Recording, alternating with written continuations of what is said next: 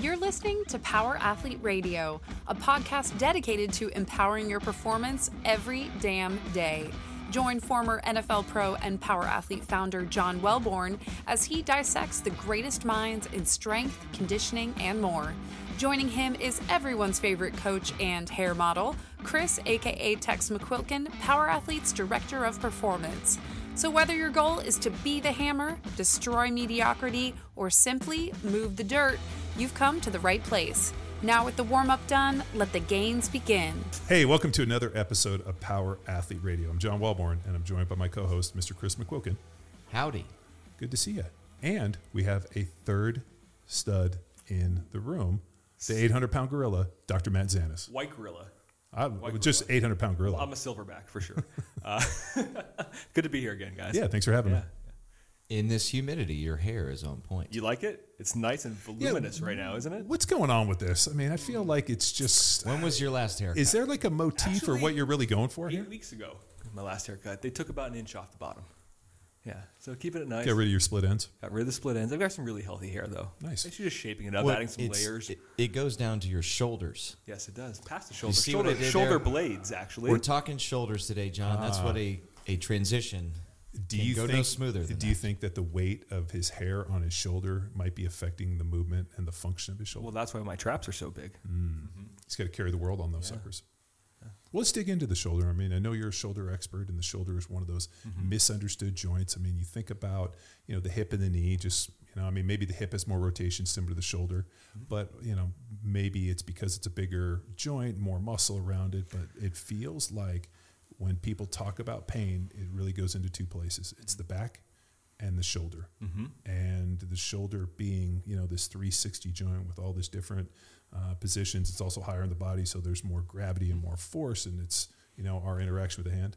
But I'd love to get into a little bit more of the shoulder dysfunction and more importantly, how we can fix it and potentially avoid any shoulder issues in the future. Well, what's interesting about the shoulder complex in and of itself, because when people think about the shoulder, they usually just go to the ball and socket joint, but we have to think about the scapula, so that whole entire shoulder complex. It is the most mobile joint in the body, and it's a very complex joint. There's a lot going on there. There's really only one bony strut, and that's your collarbone. The rest of the stability and the movement around the shoulder is controlled via the muscles. Okay, but because of that, the shoulder and shoulder pain, shoulder injuries accounts for actually like 36% of all injuries in the human body. And then because of all the work we do with the special operations group, the research on that, they've got about 24% of all of their downtime and injuries is in the shoulder as well. So it's a really highly prevalent type of injury in the body. And there's, like I said, there's a lot going on there, which means there's a lot of digging into that needs to happen to understand what exactly the source of the problem is. Yeah, and you've done an extensive amount of research, and not only done the research, you've provided therapy, and then pieced together an amazing shoulder course on powerathletehq.com/academy that synthesizes all of this information, and now we hand it off to athletes to understand and perform self-assessments and then deliver a program to them through this course. And that's the beauty of it too, is that the self-assessment piece is the priority. That's number one, because there is no magic bullet. There's no magic exercise that's going to fix you. You have to actually understand what the source of your particular problem is. Now, granted, we can talk in some generalities and some, highly prevalent sources that are occurring in the shoulder joint, because we're all humans. We all kind of abide by the same principles, but then, each of us is built a little bit differently, and we move in different ways, have different job responsibilities, and play different sports. So that's where like the uniqueness comes in, the contextuality comes in as well. Yeah, and we saw that on our workout this morning. We were did. doing some fun shoulder stuff, and I was smashing you because I got these little levers. No, it's only because John was actually taking up all the time here and talking to me. So that's why you got ahead.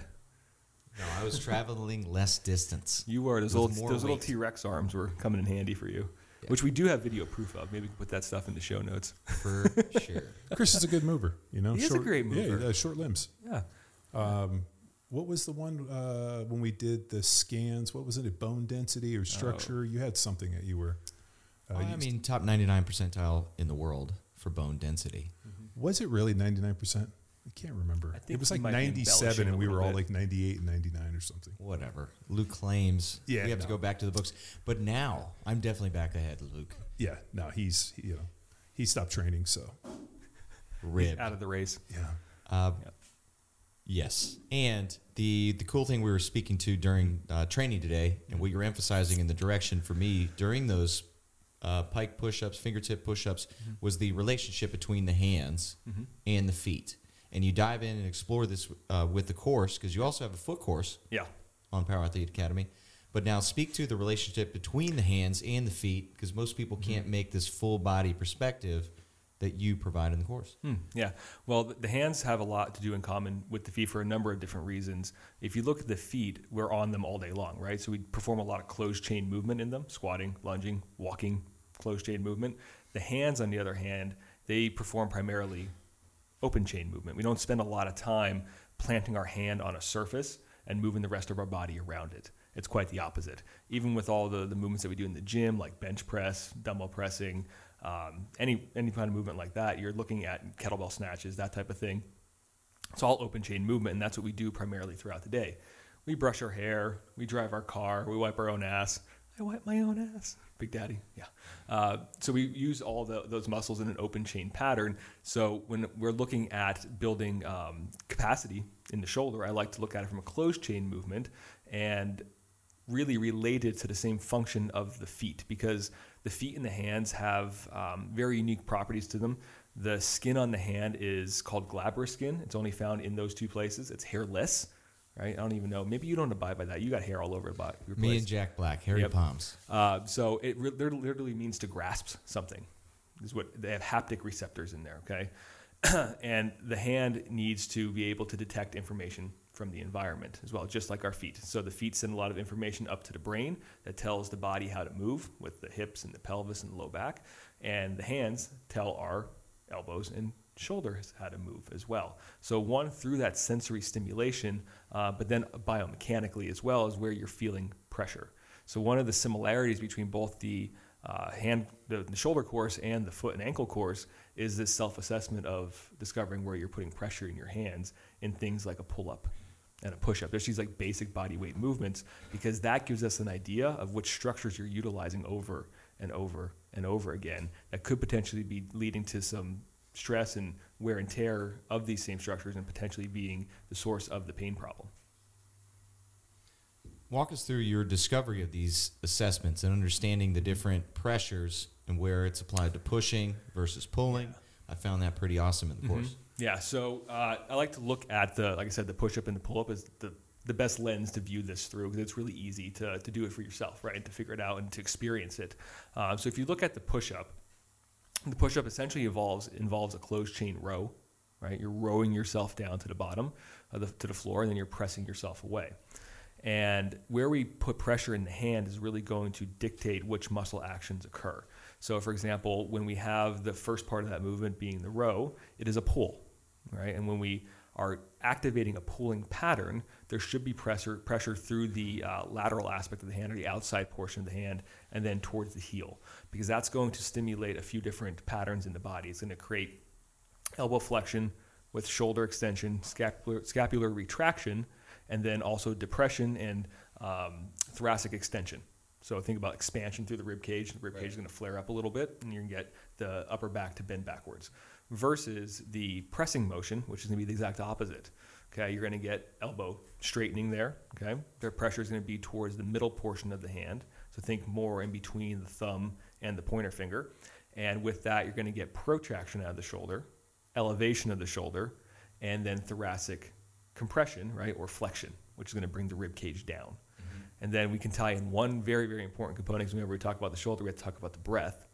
All right, and so the inhale is a very expansive movement. That's going to create that extension through the shoulder, and then your exhale is going to be more that compressive, and it's going to help with these patterns as well. Yeah. We get into, when we teach and introduce the squat, one of the things we change for a lot of people is their thumb position. So now, John, speak to thumb over versus thumb wrapping around, and let's aim to connect that to our shoulder health course. Yeah, no dig on starting strength in Mark Ripto and those individuals that tend to go with the thumb over the top. The reason I personally don't like the thumb over the top, what ends up happening is people start pressing the hand into it, and it gets a position where now all of a sudden the elbow and the shoulder start kind of getting into this kind of like, I guess would that be external rotation? But as they're pushing down, we saw people developing shoulder pain and also elbow pain. So what I ask people to do is to grab the bar, drop the shoulder, and pretend like you're trying to press up and drive the bar off my back. Aligning the knuckles and the elbows, so we get a straight line, no break at the wrist. So instead of torquing this way, where now all of a sudden I'm pressing here and I'm almost internally rotating and creating all of this tension in the shoulder and the elbow, I'm grabbing and I'm driving up, which if you think about it from a point of physics, if the bar is where the weight is sitting, I want to drive from that position. So I'm not just trying to move from point A to point B with my legs, but as I'm trying to drive that load off me, that position I want is with the elbow down, like almost like I'm trying to do like a push jerk or a push press with the bar off my back. And I found by dropping the elbow and driving up here, it created a much more natural position for the scapula in the back and allowed us to have greater extension. Not that we want a ton of extension, but I could keep that good hollowed out position from the dead bug in a better position in the upper body. It just looked better to me. And after watching thousands of people squat, especially at the seminars and through the years, you start understanding that there's these different components within the technique that if you can make these small adjustments, it ends up going downstream and resulting in a better movement. And we can build a bigger platform because we saw and created the connection to the pull-up and wrapping our thumbs around that bar. Yep. It was the same position if we snapshotted the barbell in the back to the top of our strict pull-up, and then we were able to make a connection for people via there. More weight that we can theoretically hold on our back, we can eventually squat. Yeah. And that you bring up this idea of watching thousands of athletes over the decades that you've been doing this, and that brings in the idea of pattern recognition, right? Which is what we utilize to then develop these programs, because then we can give them what they need to attack that limiting factor. So like with the shoulder, if you see somebody going for a back squat, and even when they are wrapping their hand around the bar, but they can't quite seem to get that elbow into a good position, we know they're missing a lot of that closed chain, glenohumeral external rotation. So now we have a path to take them down, right? To be able to program, to be like, work on that shoulder from a minutia standpoint. Like we can attack that specific joint, which is then going to build into the greater pattern. And the same thing with the pull-up, you're going to see the same pattern emerge. Yeah. What happens when they get to the top of it? You see the neck crane, right? Yeah. Like you're doing, and then the shoulders will internally rotate and elevate. Frozen shoulders, something like, the tissue quality in the back of my shoulder ended up deteriorating, and it started presenting like a frozen shoulder, but it's atypical because it's actually only in that posterior capsule. Everything else, I'm fine everywhere. It's just in that posterior capsule, what ends up being an issue with external rotation. When the doctor kind of was like, the tissue quality is presenting like a frozen shoulder, but it's not a frozen shoulder because it usually happens to the entire capsule. Yours is kind of an acute, just like the tissue quality is bad in the back of your capsule. So as I dug in on all the research on frozen shoulder, it's pretty amazing that frozen shoulder happens as a result of like a whole bunch of weird health things. So, we've seen it within people with type 2 diabetics. There's a lot of different mechanisms for that.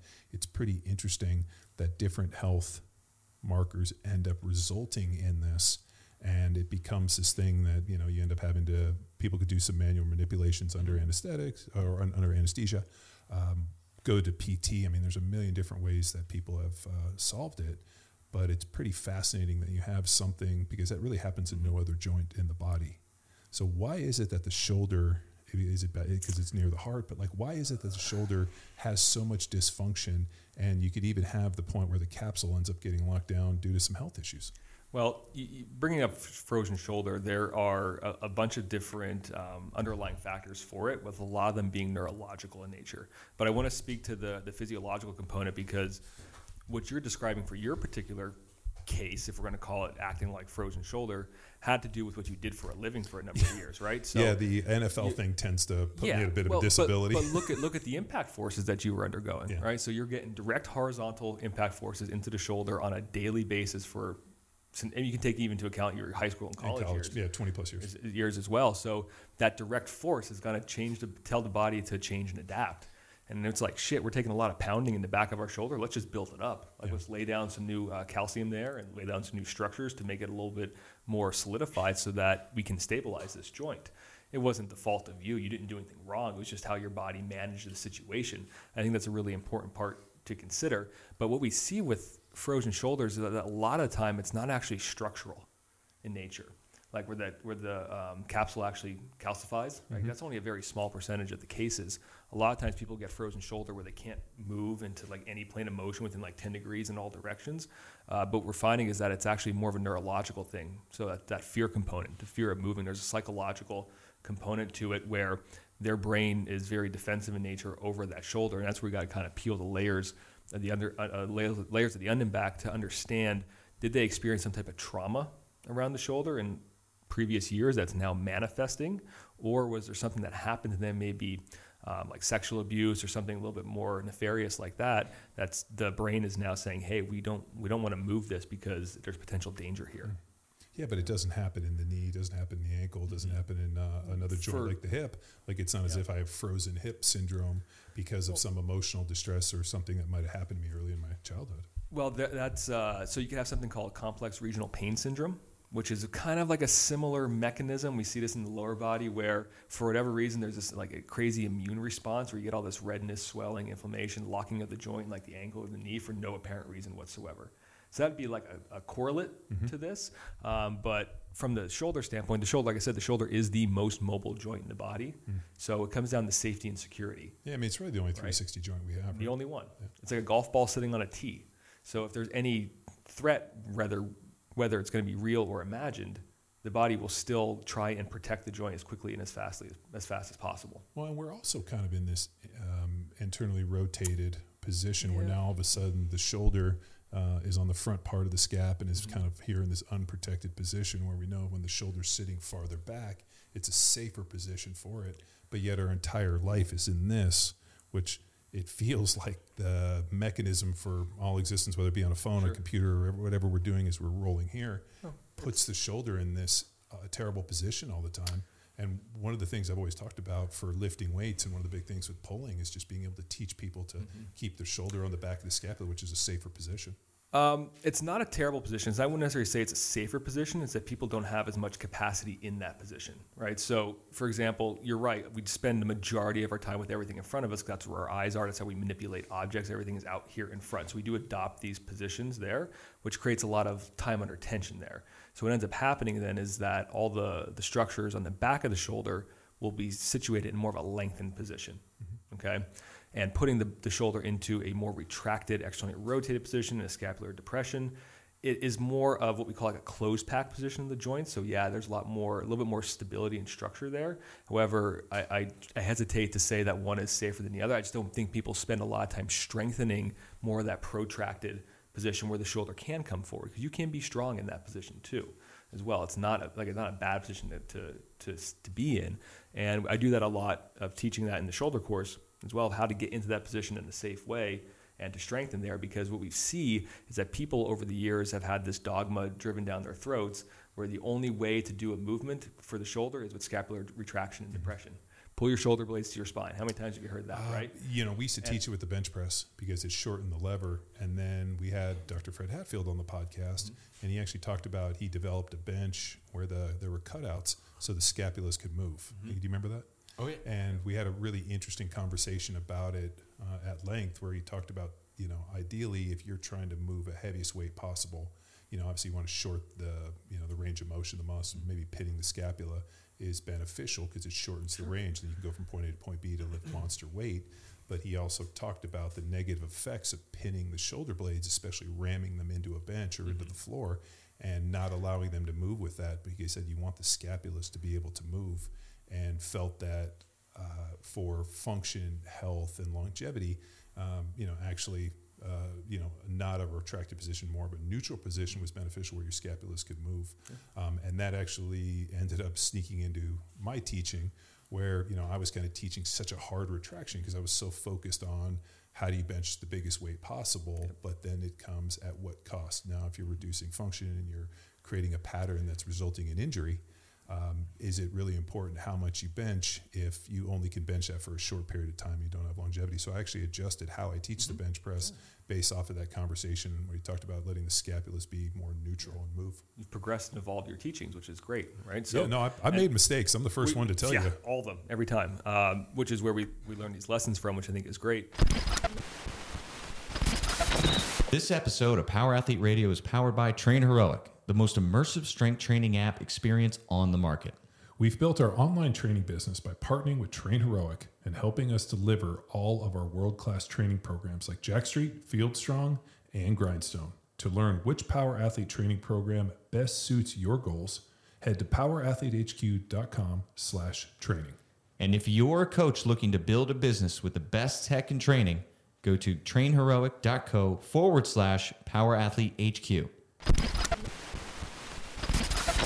And one of these movements, I think, just in line with the bench press, is like a one-arm dumbbell row that a lot of people tend to mess up because, and I see this on the Instagram world all the time with these little fitness influencers, and they're driving the shoulder blade down and back, and then they're starting the rowing motion. So at that point now, we've locked the shoulder into one position, and the only muscle groups that you can use are the humeral attachments, right? The ones attaching into the glenohumeral joint, and we're taking out the function of the shoulder blade at that point. Versus allowing, let's just say you're doing the right side, allowing that right arm to drift across your front foot and take the whole entire shoulder blade into protraction. And now you're allowing the muscles to go through a lengthened position under load. They're going to go through an eccentric. And the way that your body works, your muscles are actually really stupid in nature. Okay, they only respond and contract based off of the position of the joints. So in this case, the shoulder blade going into a lengthened position is now going to take all those retractors. The shoulder blade going into protraction will take all those muscles into a lengthened position, and then we'll get a neurological reflex loop, like a deep tendon reflex, to contract and pull you back to a good position. So this is where we develop a lot of, I think, pain presentations from, is that we keep all of the shoulder retractors shortened, and then we keep all the muscle in the front lengthened for something like that, like a dumbbell row, and then you overstress and overutilize only those humeral attachments of the shoulder, of the glenohumeral joint, versus allowing the muscles around the shoulder blade to work and participate in the movement. And I look at it this way, is like muscles like to be able to move through their greatest excursion of movement possible. And then they have a set balance point, like a center point, like you call it neutral, right? I call it a center point, a set portion of a place of balance that they like to rest in. And what becomes a problem is if you do all these movements, let's just say with like the retracted shoulder blade, now your resting position is here versus allowing the shoulder to rest in a more quote-unquote centered position. Would it make sense, and we'll use the one-arm dumbbell row for an example, right? Yes. Like let's say I'm doing a standing, I have my hand benched, or like my hand resting on a, let's say the rack. Most people kind of come here and they just row this way. I personally like to allow my shoulder to come as far forward as I can, and then allow the shoulder to move here, pull through the lat, hold the position, and then come back. And I watch a lot of people just kind of like almost like they're trying to, pull start a lawnmower. And I think about really coming through and allowing that shoulder to come here. And then, the tighter, I also learned this in jits, but we also know this within training the lat and bodybuilding, that the tighter I can keep the elbow to the rib cage, almost like brushing against it, trying to light a match, the more activation of the lat I get. So I watch people do these rows with the elbows way out, but it's actually where you keep it nice and tight. You pull it into your pocket, but allowing it to come forward and actually using the weight to take you through a true full range of motion, more so than just like kicking into this, like what I looked from like 4 to 8 instead of going from like 0 to 10. Absolutely. And because what ends up happening then is you turn a movement into just a sagittal plane movement, right? So the dumbbell row is only essentially up down at that point, versus like you're talking about taking that weight across the foot. Now we're adding in the frontal plane and the rotational plane and allowing that lat to be put in its most benefit or mechanically advantageous position to pull from. And so you see this, we start looking at patterns and clues of how people are moving. You'll see this if you have somebody take their shirt off and look at their back, and they've got these giant, one, big biceps. 2, they have big teres major in the back, right? And no lat. And so now we know the way they're moving, probably doing a fuck ton of butterfly pull-ups too. Yeah, I mean, circle pull-ups? Circle pull-ups. The lat's an interesting one. I see people constantly doing, lat pull-downs and all this lat activation. And for the most part, they rarely are ever activating their lat because they just probably need to open a little bit of a kinesiology or a little bit of like muscle activation, like just do a search on it, be like, what positions allow you to activate the lat? And, we found basically within the rowing complex that as you bring the elbow nice and tight to that rib cage, it gets the lat much more. And then being able to, and I love the 90 handles because I can almost kind of rotate this way and pull and find some different positions. And now you're bringing in the hand component, right? So you're adding that extra amount of rotation to start to wind up the tissue like a spiral pattern. And I'll tell you guys a quick story because it just highlights the importance of hand function and how it actually affects the shoulder. I was just in Italy working with a private client. Can't really say his name on the interwebs. Yeah, we'll say Bill. But he's a higher end client, and he was getting 2 stocks made for his shotgun at probably the world's best stock making facility in Italy. And it's just this like 50-year-old dude who learned this trade from his dad, like the apprenticeship model. And it's like an art. I believe it. Sounds amazing. Right? They start with this just block of wood and turn it into this custom artful piece that then gets attached to a powerful weapon. It's amazing, right? And I know how to fit a shotgun, like the basic stuff, like the 3-point check and everything. But this guy has like 20 points that he looks at and all the different measurements and everything based off of this particular individual's biomechanics, his body type, and how he's shaped and how he mounts the gun, how he likes to shoot. Okay, and so this particular individual came to me because a lot of shoulder, head, and neck issues, a lot of headaches when shooting. All right, and you could do all the different movements in the world to build better capacity around all the neck muscles and the suboccipital muscles, and put the head into a better position and build the upper traps to help with the neck pain and everything like that. However, what it came down to is that the grip on his stock was wrong from the get-go. Okay. He was in a position where the hand, the wrist, was in this ulnar deviation where it was kind of tilted forward on the gun instead of like a neutral, like straight ahead. And what that does is it drops, or it elevates the elbow and elevates the shoulder. So now you get stuck into this internally rotated position, and then it will extend the neck and have him look up in a way. So now from a shooting standpoint, it's taking the eyes off the rib of the gun. Well, now, and also the recoil of the gun as you're forward is jamming into the shoulder, which is probably the least advantageous position you want your shoulder in as it's getting fucking loaded. Into an internally rotated position like that. But then also when those suboccipitals in the first and second cervical vertebrae get stuck in this little bit of extension forever and ever and ever, it'll do 2 things. It'll produce a lot of headaches that come across the eyes, but then 2, it actually starts to affect the vision. So you're already kind of shooting yourself in the foot when it comes to shooting performance. That's a good at that point. Yeah, like that one. I like shooting yourself in the foot. Yeah. And then all we did was we noticed this when he mounted his old stock, and we took his wrist and formed the stock into a more neutral position. And guess what that magically did? Fixed all those issues that we were working through from a training standpoint magically melted and disappeared away because we put the shoulder into a better position by working with the wrist and the hand. Sounds amazing. That's how vitally important that component is. If you guys are interested in getting more depth and just understanding the shoulder, and more importantly, how to bulletproof your shoulders, go to powerathletehq.com/academy. Look for Dr. Matt Zanis' course on shoulder. It's excellent. I highly recommend everybody go check it out. I know we have a sample course, but it's really good. If you have any shoulder issues or any shoulder pain or dysfunction, or you're worried about it, it'll teach you not only how to do the movements, but how to safeguard and bulletproof these things so they don't become an issue down the line. So here we go. Pull yourself up with this course. Ooh, look at you. I like it. No, it's excellent, dude. You did a great job, and I think I recommend it at least once a day to somebody, just because the shoulder is one of those things.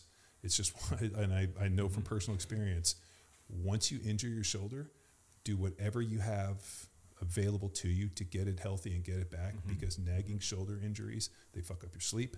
Yep. They hurt when you drive. Everything you do trying to put on a shirt or a jacket, you will. I mean, I've had 2 shoulder surgeries, and the positions you get in where you don't think your shoulder is going to be affected present themselves multiple times a day. So don't let it just fall by the wayside. Don't forget about it. Don't just kind of say, oh, it'll go away. Be proactive, fix it, strengthen it, and continue to train and live your best life. Yeah, awesome. Great. Again, that's powerathletehq.com/academy. Don't let shoulder pain steal your quality of life. Matt, thank you for joining us for another episode of the Premier Podcast and Strength and Conditioning. Power Athlete Radio. Bye. Bye.